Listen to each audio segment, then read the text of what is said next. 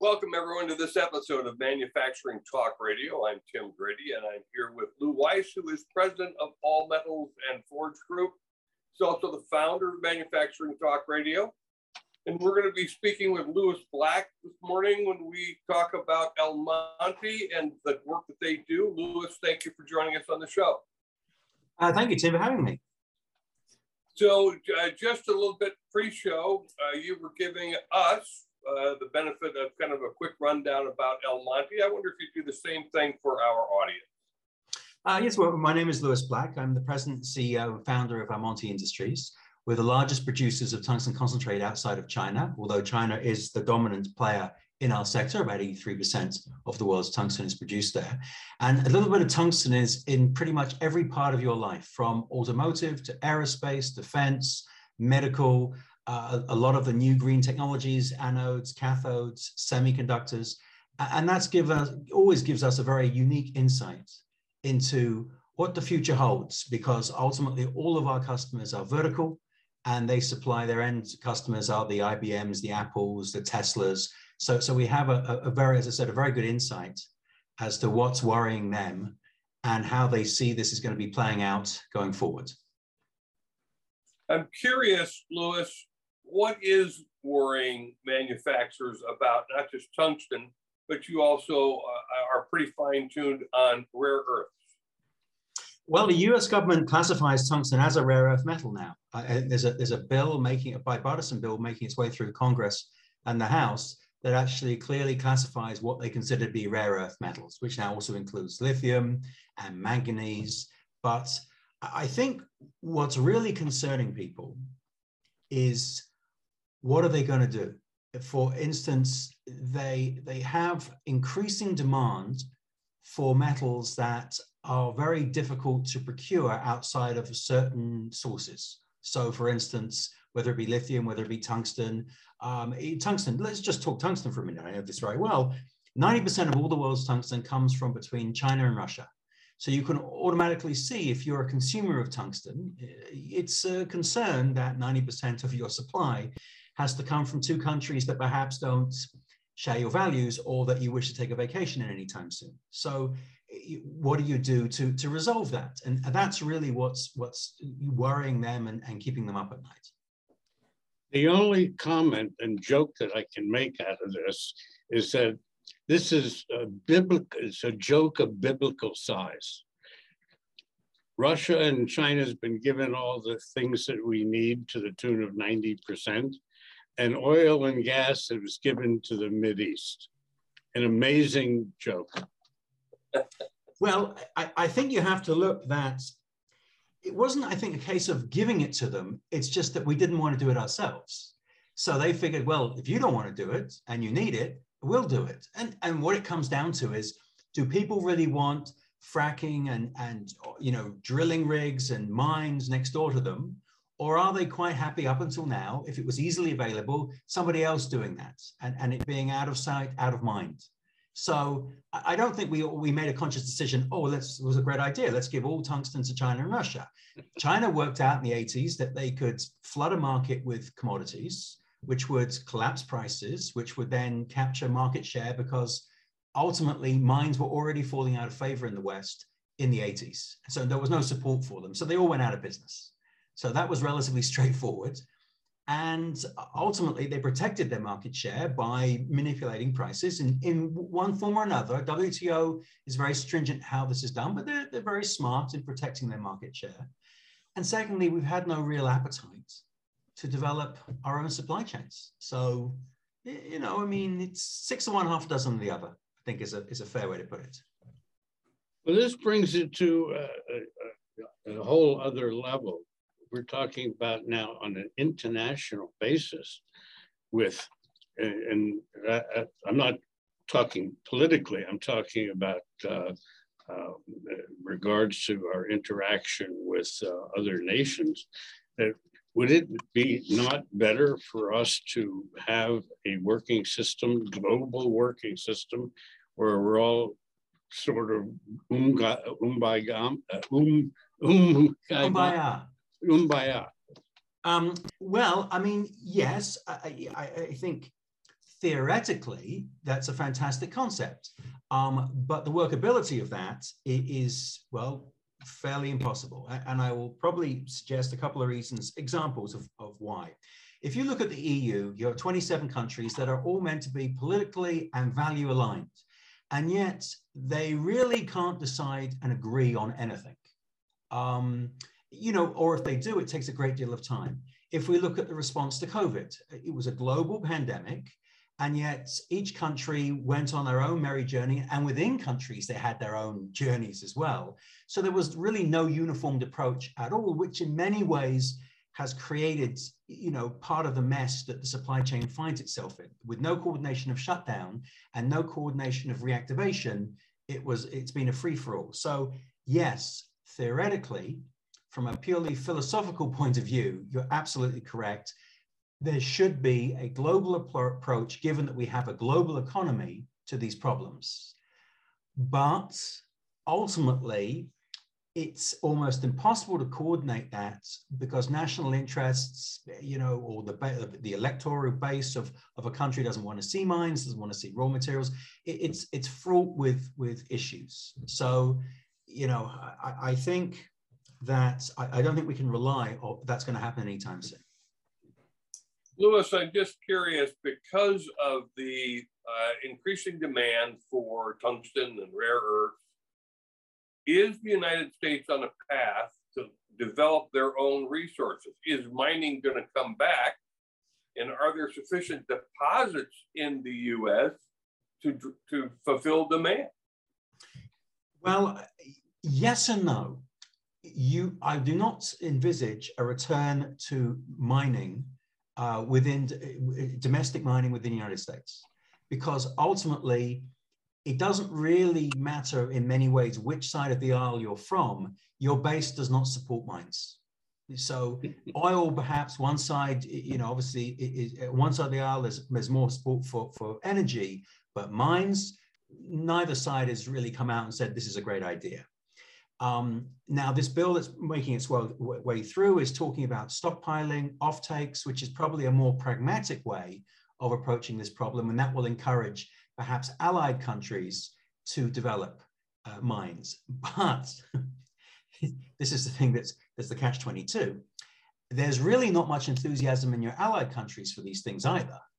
So just because the US doesn't really like them, or the base doesn't like them, doesn't necessarily mean that, say, countries in the electorates in the EU like them any more than they do in the US. So this is, I think, going to be the issue that's going to be faced by the United States.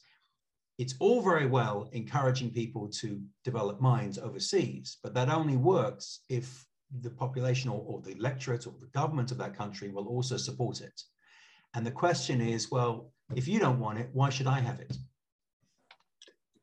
Speaking of governments, I presume that tungsten is on the strategic material list, and that we must have stockpiles of reserve tungsten in view of its critical status. Is that the case? Yeah, it's top of the list, and it's top of the list in Canada and Japan, South Korea, in the EU, Australia, Russia, China. So yes, it is seen as absolutely fundamental. And if you think 10 to 12% of tungsten is used in defense, and yet currently you can't actually procure tungsten, say in the EU, from an authorized company because the source of that tungsten is not transparent. So you find yourself in a strange situation where you can't actually manufacture the penetrators, the bullets, the artillery shells, the tank shells, these things they drop from drones, because the tungsten source is not transparent enough to meet the criteria set by, say, the German government in the EU. So you can see that it's rather problematic. But yes, it's on that list, and that brings up a very interesting, left hand doesn't sometimes know what the right hand is doing. So in the United States, you have the DLA, Defense Logistics Agency. It's existed since the Cold War. It's an incredible federal organization that was set up with the sole purpose of stockpiling strategic minerals and metals and products that could be consumed by American manufacturers in the event of a war, a nuclear war. So if you became an isolated island of the United States, you still had internally enough to keep the engine running. And this DLA was an extremely effective tool. It amassed vast amounts of stockpile across many, many strategic products. But in the last sort of 20 years, it was decided that, in fact, these stockpiles are no longer necessary because we live in a global economy, and they sell these stockpiles off. Not enough to impact the market, so they sell them off every 3 months, a couple of thousand tons here, but over 20 years, it's significantly depleted the stockpiles. But here's the interesting dilemma. Right now, the DLA is still selling strategic metals, but that's with the right hand, and the left hand is saying, well, we need to actually find strategic metals. So I think that, and government is so vast that I wonder that if anyone ever asked the current administration or even the previous administration, who was also seeing sales under the DLA, could you explain why the DLA is still selling strategic metals? I'm not sure they could answer because I don't even think they know, such is the vastness of government. So it's an interesting scenario currently. Louis, if you know, and now we know, you're saying they don't know? Well, I'm only speculating they don't know, but it doesn't make sense if you're saying that you need to procure strategic metals for domestic consumption because you're concerned about the supply chain, but at the same time, the strategic metals you do have, you're selling off at the DLA. So I can't believe they know, because why would you say we need it, but then we're still selling it? Yeah, that's why they build a $27 billion bridge to nowhere up in Alaska. Yeah, but it looks good. Incredible, the foolish things they do. And I heard through the grapevine, let me know whether or not this is correct, Louis, that we sell some of it to China and then we buy it back from China with a tariff on it. The DLA is not allowed to sell to a non-American company.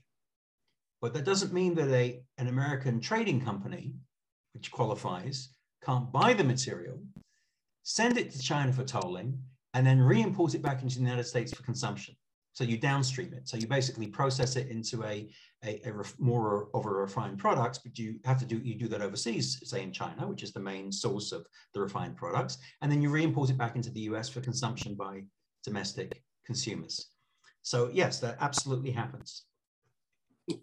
So share with our audience what Almonte does. How did you get into the business, and what's Almonte doing? Well, I'd like to come up with a great, story that, it was this card game in Bangkok and I just happened to get into things, because it sounds so much better. But in fact, it's because I've had a really passionate obsession with tungsten really for, 20 plus years. I can't explain it. I just find it fascinating that a metal that does not conform to any other metal on the planet, it's a totally alien product, exists, and we consume it, and without it most of our life would, normal life would stop to function. It's an extraordinary, and it's a real art to process it. Like, we have a mine in Portugal that's going for 126 years. These are 5th generation tungsten guys. They've been through world wars. They've seen, or their fathers or their grandfathers or great grandfathers. It's a very passionate undertaking that we do, but we develop proprietary technology to make us cost competitive with China. We produce the highest grade material in the world. We are considered to be the best operators, certainly outside of China. It's something which we feel very strongly about, and as well as the fact that 99% of all of our material is shipped into the US. The majority of our board is US. I'm a naturalized American. The largest shareholder base we have is American. So we have a long-standing relationship with our consumers in the States, and we're constantly looking to expand in a transparent mines that can be evaluated. So we're now reopening the world's largest tungsten mine in South Korea. Formerly it was the world's largest, and will now return to being the world's largest. Finding a mine in a transparent, safe jurisdiction is not easy. And getting permits for that mine is not so easy either. So it takes a long time, but that's what our customers require, and our customers are very loyal because of that. But sometimes you do feel you are sort of going it alone. So I'm sort of happy that governments are now getting more involved in seeing that this is a problem that can be resolved without an enormous lift. And what would that be? What would be the solution? Well, I think the approach they're taking with government offtakes and stockpiling is actually the great sort of middle line to take here. If you push mines, that means you have, if we don't change any regulations, which I don't believe they should, you're looking to make a mine somewhere between 8 to 10 years from start to finish to get it up and running and working correctly. It's a decade. By the time you've gone through the permits, the reviews, the NGOs, the community, you've got to comply to the highest levels of ESG. It's a long, long journey. But if you give government contracts to the proper companies, not fly-by-night trading companies or some guy who's got a friend, who's a brother of a son of somebody, you actually give it to mining companies who specialize in these areas and are transparent. And you say in these offtakes, look, the United States government will buy for you from our stockpile, but this is what you have to basically show us. You have to show these projects are ESG compliant. They are respectful to the environment. You have to put and impose a number of modern day requirements in these offtakes. Otherwise, somebody's just going to go and buy it from, somewhere that you don't want to be buying from. So I think that solution is probably the most elegant for the government and has the least tripwires in it. Pushing domestic production of raw materials is fraught with drama, and especially the first mines you turn to are brownfields, mines that were open and now closed. They have all kinds of environmental legacies left over. And can you imagine that the government gets involved in one of these and there's a tailings dam spill? I mean, it'd just be a disaster. So it's better to essentially throw the grenade back to people like myself and say, okay, we need X amount of tungsten every year. This is your offtake. If you tick these boxes and you can provide us tungsten on these conditions in the sense of ESG, then we will buy from you for, a decade, just say, for example. And so I think that's probably the direction the United States is going and will ultimately end up. That sounds like a solution. And who would have thunk that tungsten was such an important factor in our lives? Well, I think in many ways, a government and our customers, who are all very large blue chip companies, like to keep all the fly-by-night people out. They don't want a speculation. It's so intrinsically important to what they do. I mean, you can't produce ammunition for the United States, armed forces without tungsten. You can't produce an artillery shell, a shell for a Navy boat, for a tank, just because they replaced all the uranium tips with tungsten, as an example. At the same time, you can't put a satellite. The guidance system of a satellite has a small gyroscopic weight in it, which is a tungsten. So satellite doesn't work. The vibrator in your phone, your screen that you look at, a semiconductor, you can't manufacture a semiconductor without tungsten gas, which is carbon dioxide. So it's everywhere, but it's actually a declining resource. It's very difficult to produce. And I think in many ways, the ball got dropped because China essentially and Russia became the two dominant players in this sector, in a sector that is only increasing in its strategic importance. And you've got to tread carefully here, because if you have a big fight now with one of these two countries in real terms of raw materials, what are you going to do?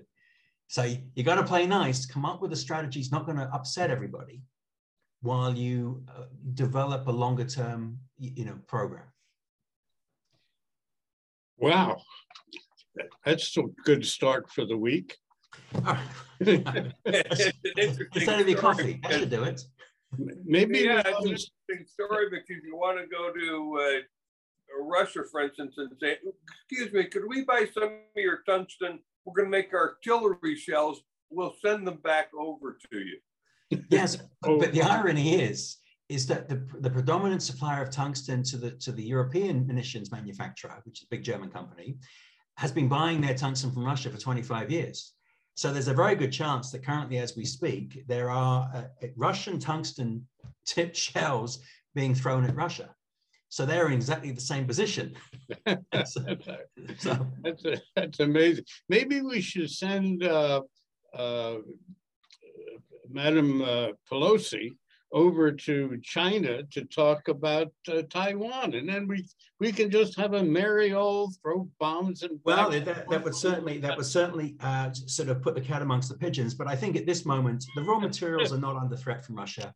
They're still finding their way to market. They're just going a different route. I think the world is sensible enough to know that you can rock the boat so much, but you don't want to cut your nose to spite your face, especially until you found a solution, which at the moment you're still working on. When you found a solution, you can get a little bit more kind of, what on earth are you doing? But until then, you've got to sort of tread lightly. And I think that's unfortunately the sensible approach, because 90% of all raw materials produced in Russia are for export. And you can't replace that nickel, you can't replace that palladium, all that platinum, all that tungsten, all that gold. You just can't replace it. There's nothing to pick up the slack. So, and 10% of the world's oil, energy comes from. So you've just got to come up with a strategy that makes sense, doesn't upset too many people on the way. And people, I think, have to say, look, this is not ideal. We don't agree with what's going on. We have to act, but we just can't blow ourselves up in the process. I'm sure you're aware of the explosion in the nickel market as of recent, where nickel only 4 or 5 years ago was selling at $12,000 a ton. It was recently at $40,000 a ton, and then went to $120,000 per ton, and literally closed down the nickel exchange at the London Metal Exchange for several weeks. All of these things that we've been talking about really are what's going to cause some major problems in our lifestyles and so on, because nickel also is a very much needed. Absolutely. And a vast amount of nickel comes out of Russia. The price didn't actually spike because of Russia, because the nickel was still getting out. It spiked because there's a great deal of money sitting on the sidelines looking to make bets. And the poor old London Metal Exchange, LME, their system is set up essentially for some level of speculation, but predominantly it's used to hedge, forward pricing between consumers and suppliers. And as I said, the poor old LME suddenly found themselves front and center by the world's speculators, billions, trillions of dollars flooding into a system was never designed to deal with that. And I think they actually managed really well, considering the assault they came under, because everyone was making the bet. But I mean, given what happened, I think they got through it relatively well, but no one could have planned for that. And I mean, I think all commodities have risen quite dramatically in the last 18 months and 24 months. And COVID is one contributing factor, inflation is another, but demand, the supply-demand dynamic has altered absolutely because of this push by most Western governments to a greener future. It means taking older industrial approaches and replacing them with an entirely new approach. And that transition from old to new is going to require a great deal of raw materials to bring it into fruition. And generally, a free market works in some kind of equilibrium. There's a balance between the supply and demand.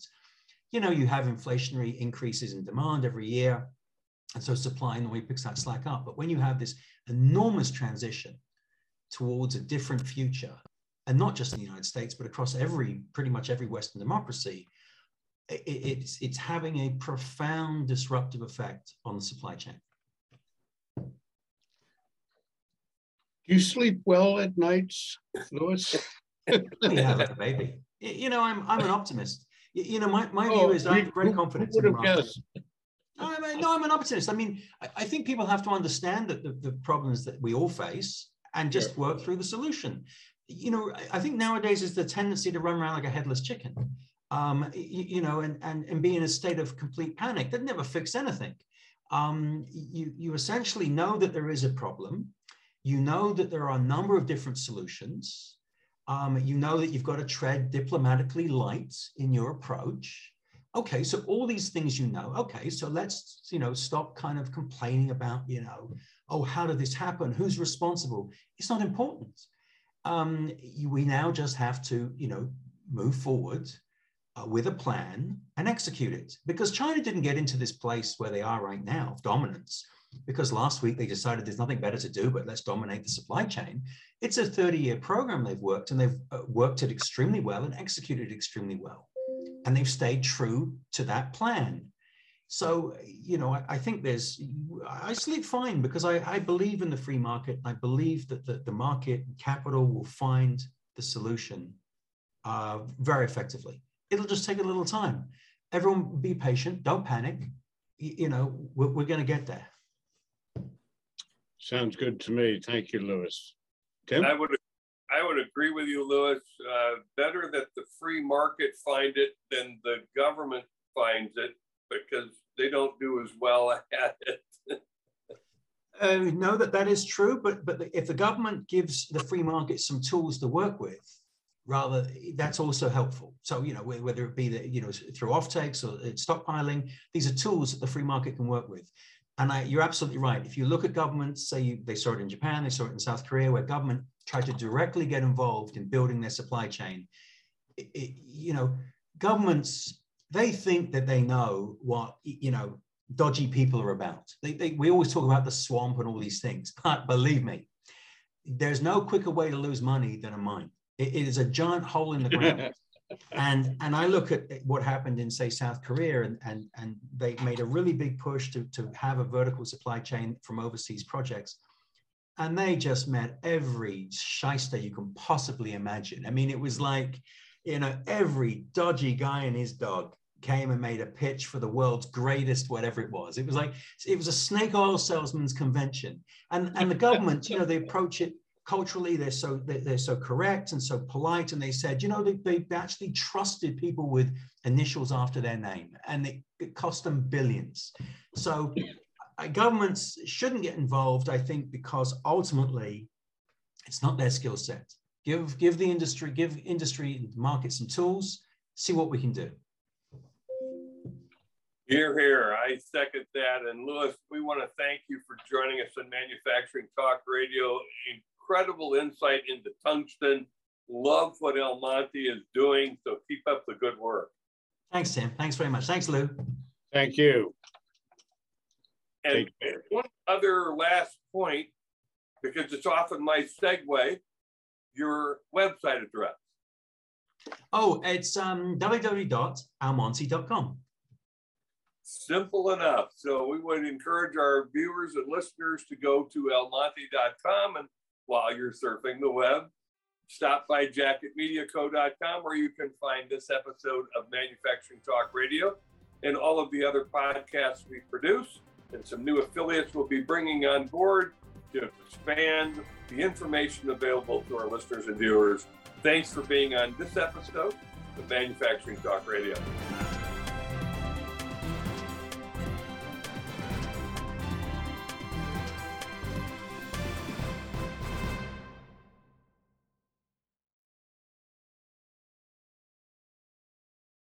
This podcast is a part of the C-Suite Radio Network. For more top business podcasts, visit c-suiteradio.com.